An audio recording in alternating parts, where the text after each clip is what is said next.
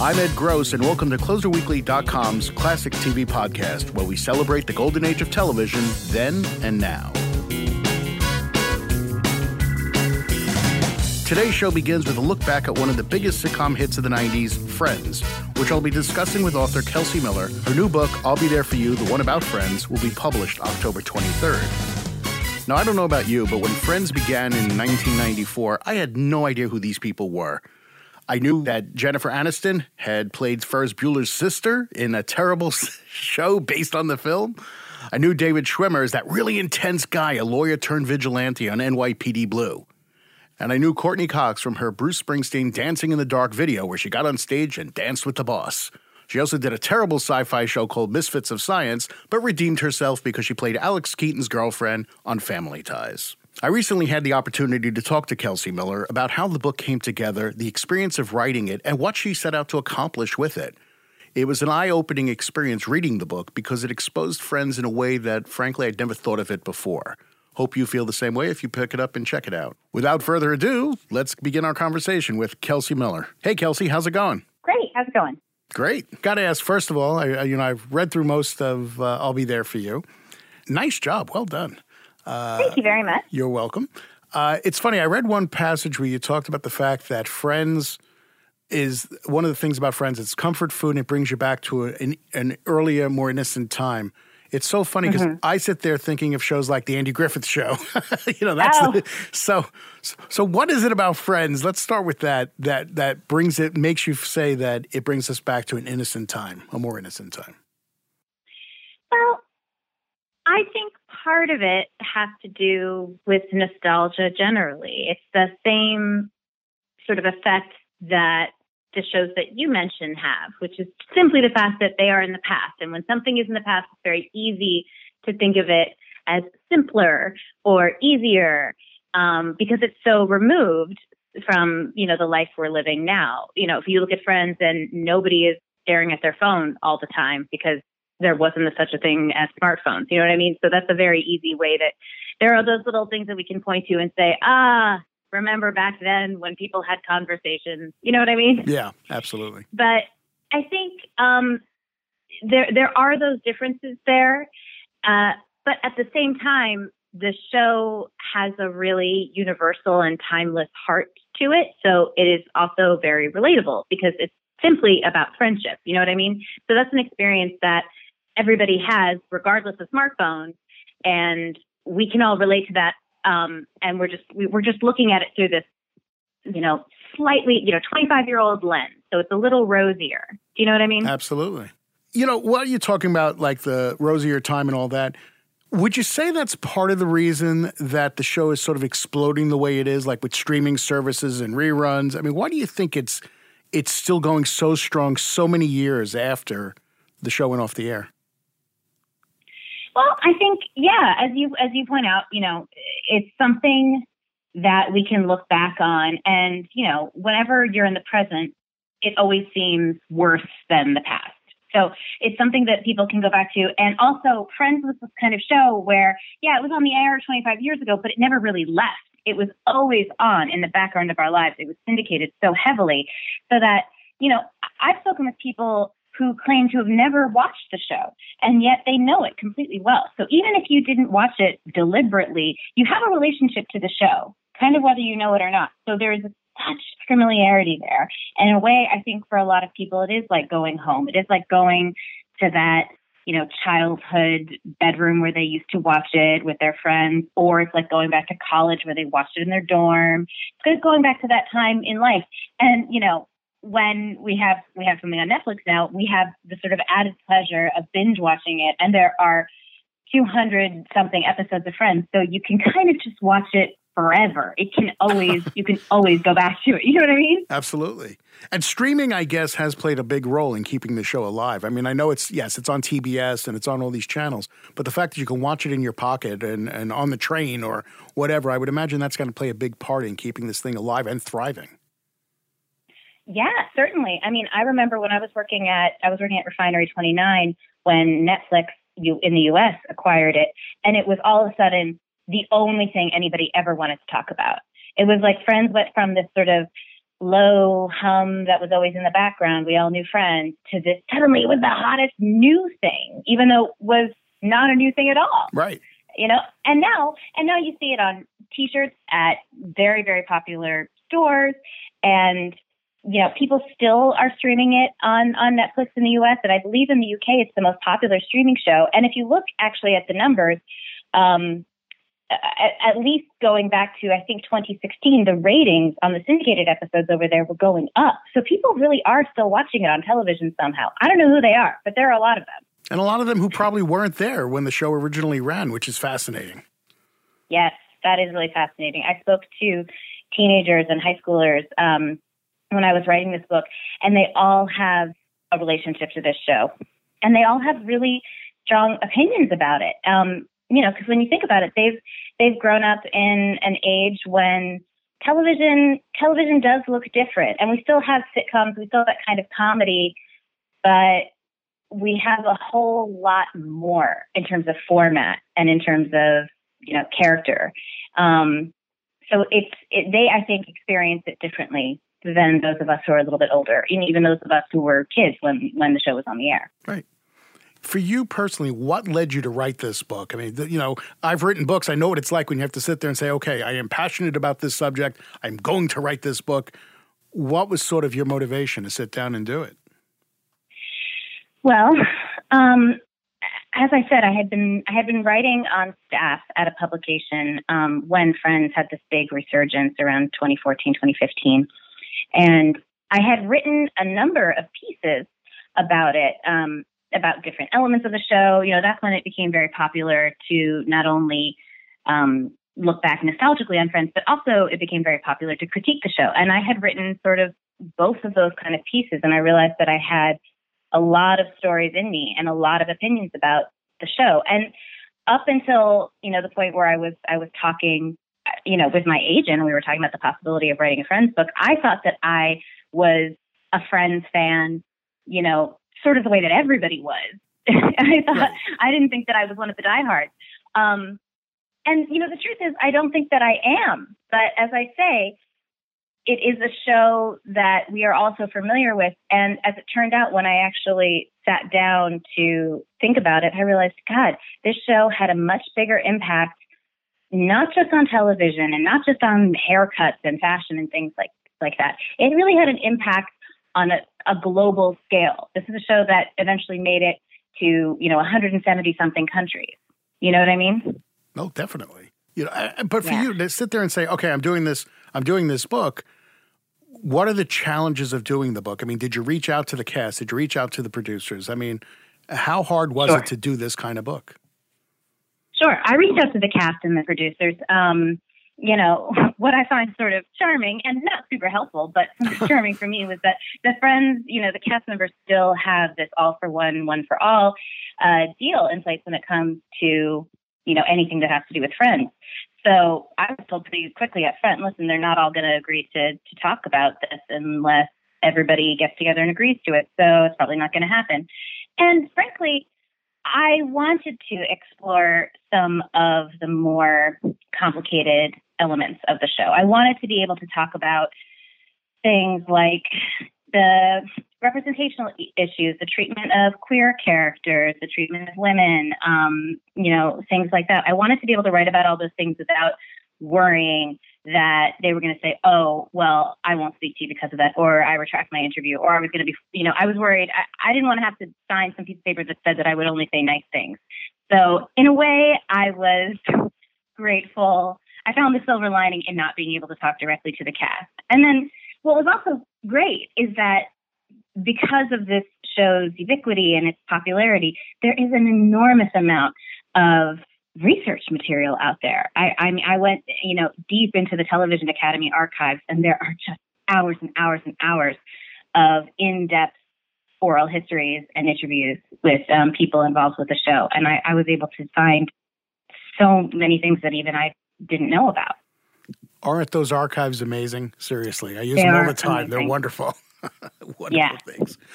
They're great. You also came up with an interesting approach to the book, I thought, was you're telling the story about the making of the show, what went on behind the scenes, And it is balanced out by those sort of sociological aspects of it. And I found that fascinating that because usually these kind of books are one or the other. They're like you know what I mean? It's like the psychology of, or the sociological impact of, and then there are the making of books. So it's an interesting hybrid of the two, I thought. Well, thank you. I mean, that was quite deliberate because I wanted this to be something that a fan would pick up and enjoy.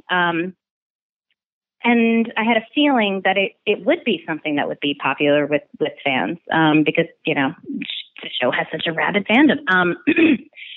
But it was very important to me to be able to bring in some of those more complicated and, you know, even controversial topics and have a sort of nuanced conversation about them, especially because those are things which, as I say, are often written about on the internet.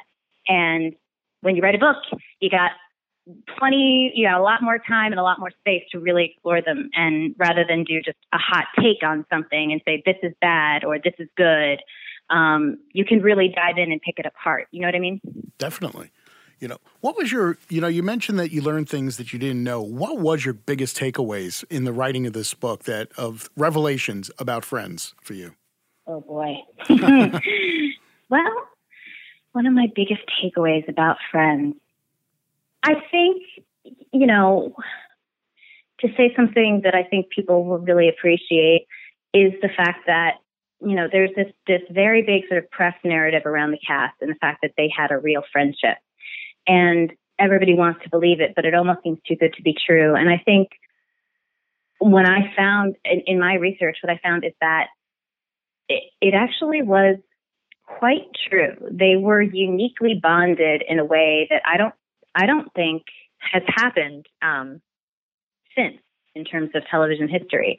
And as we all know, it served them very well in terms of their salaries. But I think that is probably at least like 50% of what made the show so good and made it last so long, and what makes it still popular today.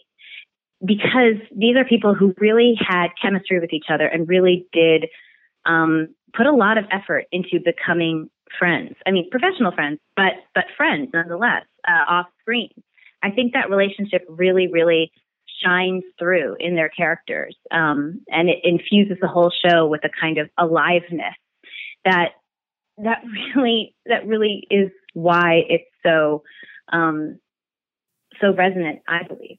You know. Absolutely. You know, and it's funny too. It's you talk about that all for one thing. I mean, other shows have it maybe to some degree, but never. I didn't realize that it was from the very beginning of this show to the very end of this show.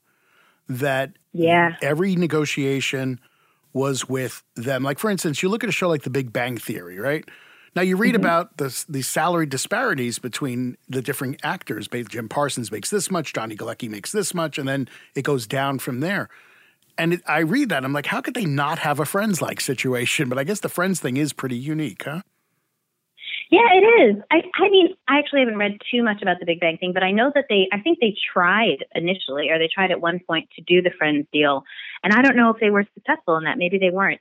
But didn't last, that's for sure, if it was, yeah. It didn't last then. Yeah, no, it was actually Courtney Cox in the beginning who she had just done an episode of Seinfeld shortly before doing Friends, and she was really impressed with the way that the cast on that show interacted with each other, and they would even give each other notes, which is pretty unheard of in the acting community. It's pretty much, that's a taboo thing. You don't do that. Yeah. But they did that, and it really improved the performance. And so, you know, she was the most famous one on the show in the beginning.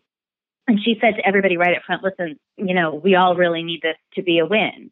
And, you know, they all had shows that didn't go and a lot of, you know, false starts before this happened. And she said, we really want this to work. So if that's going to happen, you know, we're a big cast, we're a true ensemble, we have to work together. So I'm putting it out there, go right ahead and you can give me notes.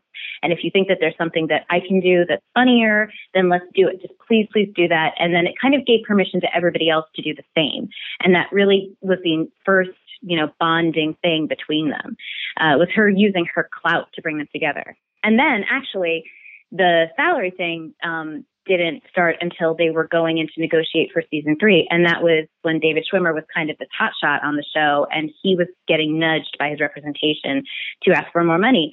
And very similar to what Cox did, he went to the cast and he said, okay, I have this opportunity. why don't we use it for all of us? Why don't we use this opportunity to talk about being paid the same? And that's what they did from there on out. And they applied that to publicity decisions, to certainly to negotiations, even when it came down to deciding, okay, are we going to come back for another year or are we not? And they would literally vote on it, and then they would go to the table and negotiate as a group. What was so unique about that is if you go through the history of television, think of how many TV shows and friendships, even work friendships, would have been saved over the years from different shows if everybody had that equal parity thing. Because there's so many shows, you got more attention than I did. You did more interviews than I did. And it splinters a show and a relationship apart, which these guys never dealt with.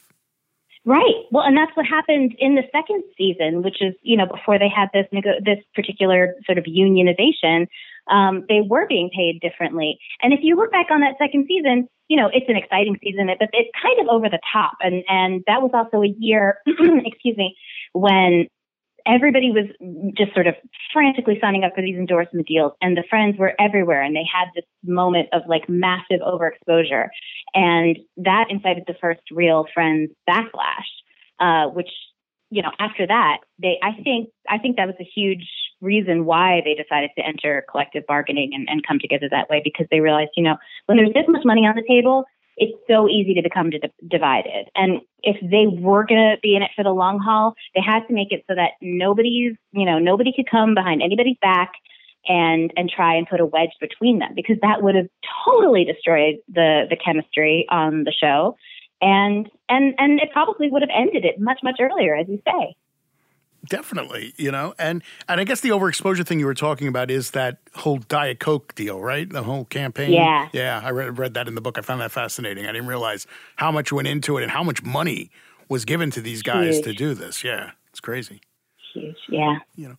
Were you surprised that given how popular the show was and how popular these actors were, that they've all gone their separate ways in terms of career and tried to build careers? And some have been more successful than others, but none of them have had like the kind of success that they had with Friends. Is that surprising at all, or is Friends represent one of those sort of just those unique things, lightning in a bottle?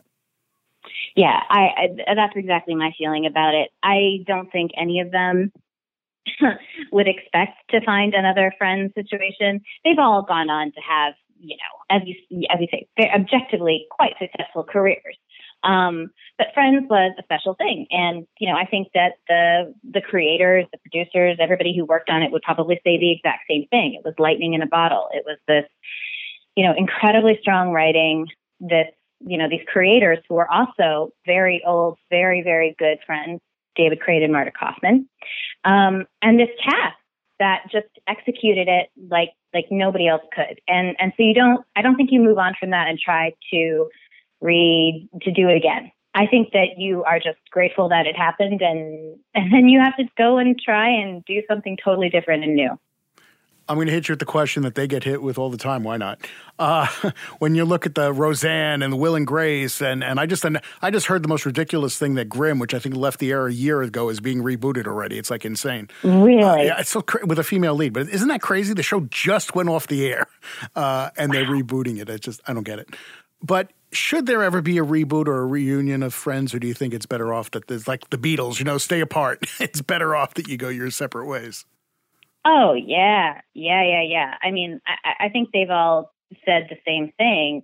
I think particularly David Crane and Marta Kaufman have said the same thing, which is, you can't go back in time. I think the cast, who are going to have to answer that question every single day, probably for the rest of their lives, will always have to hedge a bit, because you don't want to totally rule it out. And you don't want to let down people who really seem to want this. But I do think that if fans sat and thought about what it would actually be like to see a rebooted Friends with that cast, I think they'd realize that they're much better off with reruns. As David Crane said at the end, he said something along the lines of, we did it. We finished it. We ended well. We told the story. And there's no more story to tell. They told it. Absolutely. You know what I mean? Totally. Yeah. And I do think of that Beatles analogy thing in the sense of, you said it keeps the hope alive. It's like when John Lennon died, I remember I was all of 20, I think, at the time. And I always had the hope, like everybody else, the Beatles are going to get back together. The Beatles are going to get back together. But then that hope was gone. But it didn't matter if it ever happened or not. The hope was there. And yet when John left and that was gone. You could never have it. So I guess fans feel the same thing, right? For a Friends reunion, it's like, well, it could happen, and that's exciting that it could happen. Sure. I mean, there could be, I wouldn't rule out the possibility of like a reunion special, but I don't think they're ever going to jump back into those characters. If they do, it certainly couldn't be an entire series. I think as Lisa Kudrow put it one time when she was recently asked about it, she said, that was a show about a particular time in life. And if you go back to it and we're all kind of in the same place, then that's kind of a bummer. That's kind of sad. You don't want these characters to be permanently stuck in this phase of their life. You want them to go on and grow. Oh, yeah. It'd be kind of pathetic if they were still hanging out at Central Perk 25 years later. Yeah. I want to kind of wrap this up by throwing this in your court in a sense. Is there anything about Friends, about the experience of doing the book, that you want to get in there that I have not hit you on? Anything about Friends? Well, I mean, this is sort of not a nugget kind of an answer, but, everybody who I talk to about this book, they want to know, is this a book that's like a fan book that's going to be really like a fan companion book that's really fun and full of fun, gushy stories? And is this going to be like a takedown? Am I going to ruin Friends for them? And I really do think that you don't have to choose. I don't think that there is, I think it's very possible to love something, to truly, truly love it, but also to critique it for its flaws. I don't think you have to choose. And I hope that fans of the series will embrace that. We'll revisit this and enjoy all the fun stuff and the stories and behind the scenes and the trivia. And I hope that it will also make them, think a little more about the show and about how times have changed and how maybe times need to keep changing. And let me tell you, there's nothing worse than a book that's just a whitewash anyway. I have to tell you, that's so boring. Yeah. When it's like everybody loved each other. We never had one argument and all that. Yeah. And, as you've seen, I very deliberately didn't get too much into the, celebrity gossip in terms of the cast personal lives, except where it sort of intersected with the show, because I didn't want to write like a tabloid kind of book. I wanted it to really be something where it places Friends in a broader cultural context. And talked about how, it had a really large impact and it still is. You know what I mean? Definitely. And I think you pulled that off, seriously. Thank you very much. You're welcome. Are you working on another project? Any other books in the way, or? Yeah, maybe, but I don't have anything I can really talk about just yet. For now, I am just focusing on Friends. Fair enough. Well, listen, thank you so much for taking the time today. I really do appreciate it. Oh, thank you so much. Best of luck with the book. Thank you very much. I appreciate it. If you like the show, please subscribe and tell your friends. If you didn't, subscribe anyway and don't breathe a word of it to anyone. And for more classic TV coverage, please head over to closerweekly.com. I'm Ed Gross. Thanks for listening.